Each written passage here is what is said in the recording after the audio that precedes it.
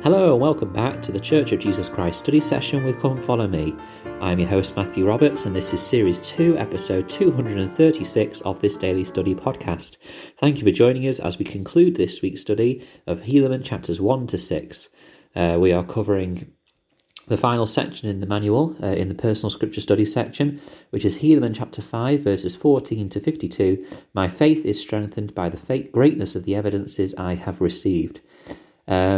The quote by Elder Jeffrey R. Holland in the manual says this, quote, "You have more faith than you think you do because of what the Book of Mormon calls the greatness of the evidences. The fruit of the living gospel is evident in the lives of Latter-day Saints everywhere." So what we're going to do is we're going to have a look at this experience that is depicted of Nephi and Lehi being cast into prison by the Lamanites, of whom they had converted about 8,000 at this stage, and we see what happens when their captors go forth to kill them, basically. In verse 23 it says, "And it came to pass that Nephi and Lehi were encircled about as if by fire, even insomuch that they durst not lay their hands upon them for fear, lest they should be burned. Nevertheless, Nephi and Lehi were not burned, and they were standing in the midst of fire and were not burned." Now, to begin with, as we go through these experiences, I want to think how they can relate. Now, this is quite a dramatic experience, to see two people encircled about as if by fire. That's not something we see every day that we can really apply into our day-to-day lives. But Monty S. Nyman said this, quote, "The encirclement as if by fire was undoubtedly the glory of God that may not always be discernible to the physical eye. The prophet Joseph Smith taught, spirits can only be revealed in flaming fire and glory. Angels have advanced further, their light and glory being tabernacled, and hence they appear in bodily shape. Apparently angels were attending to Nephi and Lehi. Nephi and Lehi recognized the presence of God in their midst." Close quote. So whilst we may not see necessarily in our day-to-day lives us being encircled by fire and having heavenly beings administer to us, we can feel this fire, as it were. We can feel this presence of the Spirit in our lives encircling us.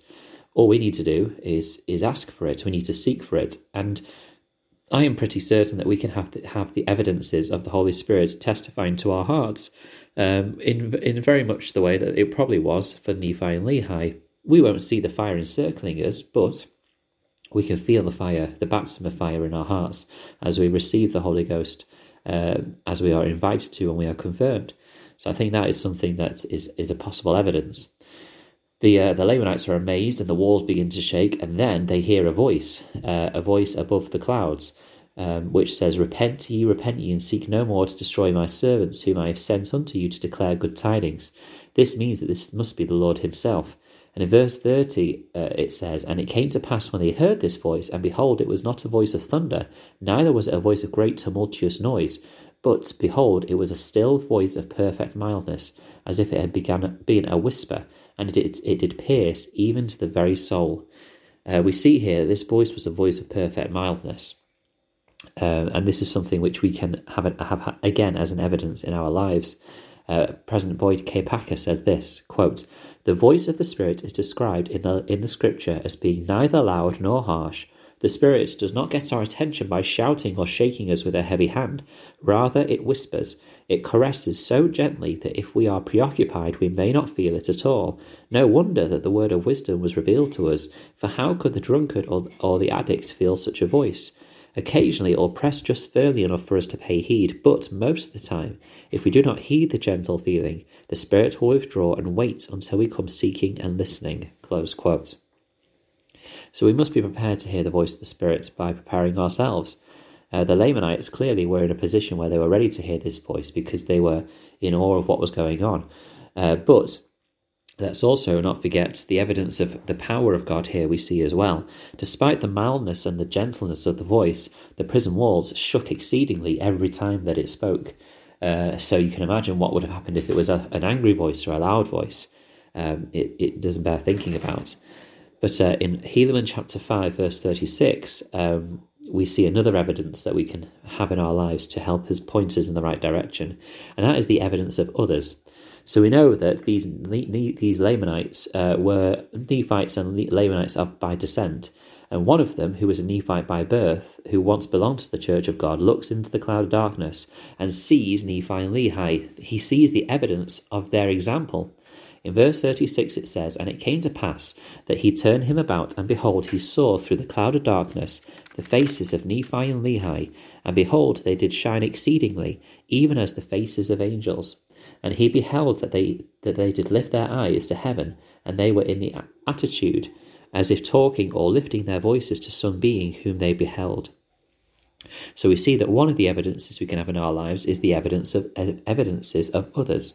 Susan B. Tanner said this, quote, "Each of you has light. As I look into your faces here tonight, and as I remember your faces that I have seen as I have travelled throughout the world, I see light glowing in your countenances, even as the faces of angels. In a world overshadowed with the darkness of sin, the faces of Nephi and Lehi, Helaman's sons, did shine exceedingly. Those surrounding them wanted that same light and inquired, 'What shall we do that this cloud of darkness may be removed from us, from overshadowing us?' They were taught to repent and have faith in Jesus Christ. As they did this, the cloud of darkness dispersed, and they were encircled with light, a pillar of fire, and filled with unspeakable joy from the Holy Spirit. As you share your light, others will find greater light too. Is there anyone who needs your light as much as your families? I see you, remarkable young women, with your glowing countenances, as the strength of the present and hope of the future in your homes and in the church." Close quote. Obviously, this was addressed to a young women's gathering, but this can apply to all of us. The evidence we see from others can have a great impact, and so hopefully we can be the evidences for others in their lives, even if they don't necessarily start building faith in Christ and join the church. Even if it helps people to change in some small way, that is a wonderful thing that we can do. So they do this. Aminadab invites the Lamanites to repent and cry unto the Father, or unto the Lord, so that they can be forgiven, and they do this. And in verse 33, they cast their eyes about and see the cloud of darkness was dispersed. And again, that is another wonderful evidence. Imagine being able to have this experience. Now, of course, we will probably not have a physical experience like this, but I'm certain that we can easily apply this to us in a spiritual sense. How often do we call out when we feel that we are in darkness? How often do we feel that we are alone and in need of support and help and salvation? And then how many times have we felt the redeeming love of our Saviour, whether it is through an experience or through the Spirit or through words that we have heard from a testimony? We, I'm sure, can think of a handful of those experiences, at least in our lives. And this is one of those evidences that we need to remember. Finally, I want to talk about what happens next, because they then hear this wonderful voice again, and then they, in verse 48, are visited by angels. They are ministered to by angels. And this is one which is a very personal and sacred one, but we can have evidences of help from beyond the veil. Joseph F. Smith said this, quote, "When messengers are sent to minister to the inhabitants of this earth, they are not strangers, but from the ranks of our kindred, friends and fellow beings and fellow servants. The ancient prophets who died were those who came to visit their fellow creatures upon the earth. In like manner, our fathers and mothers, brothers and sisters and friends who have passed away from this earth, having been faithful and worthy to enjoy these rights and privileges, may have a mission given them to visit their relatives and friends upon the earth again, bringing from the divine presence messages of love, of warning, of reproof and instruction to those I've lost my place now. To those whom they learn to love in the flesh," close quote. And this is, again, a wonderful message about how, I think these can be very sacred moments and very personal moments, but there are moments where we can feel the presence of others who have gone beyond the veil of those that we love, particularly perhaps in the temple of the Lord. And so going to the temple is a place where we need to feel those evidences and, provide life-saving ordinances for those who have gone beyond the veil, so that they can be part of that innumerable that army that can be called upon to support us in our lives.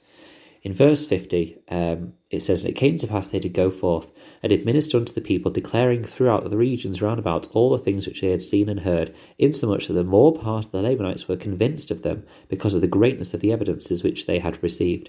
So these people go forward and teach. 300 people had seen and heard these things, and they went forth and they testified, and the more part of the Lamanites, the majority of the Lamanites were converted, which is a huge event. And this is, again, a grand witness, but President Henry B. Eyring reminded us of something that we should do when we have these evidences in our lives on the spiritual of a spiritual nature to help us in our future lives. He said, quote, "I wrote down a few lines every day for years. I never missed a day. Before I would write, I would ponder this question. Have I seen the hand of God reaching out to touch us or our children or our family today? As I kept at it, something began to happen. I would see the evidence of what God has done for one of us that I had not recognized in the busy moments of the day. As that happened, and it happened often, I realized that trying to remember had allowed God to show me what he had done," close quote. This is a great blessing and something that we should try and do, to see the evidences in our personal lives and in the lives of our families, so that we can record them and share them as testimonies for future generations and other people, so that they can receive the witness and evidence of things and the great change that it can bring into their lives.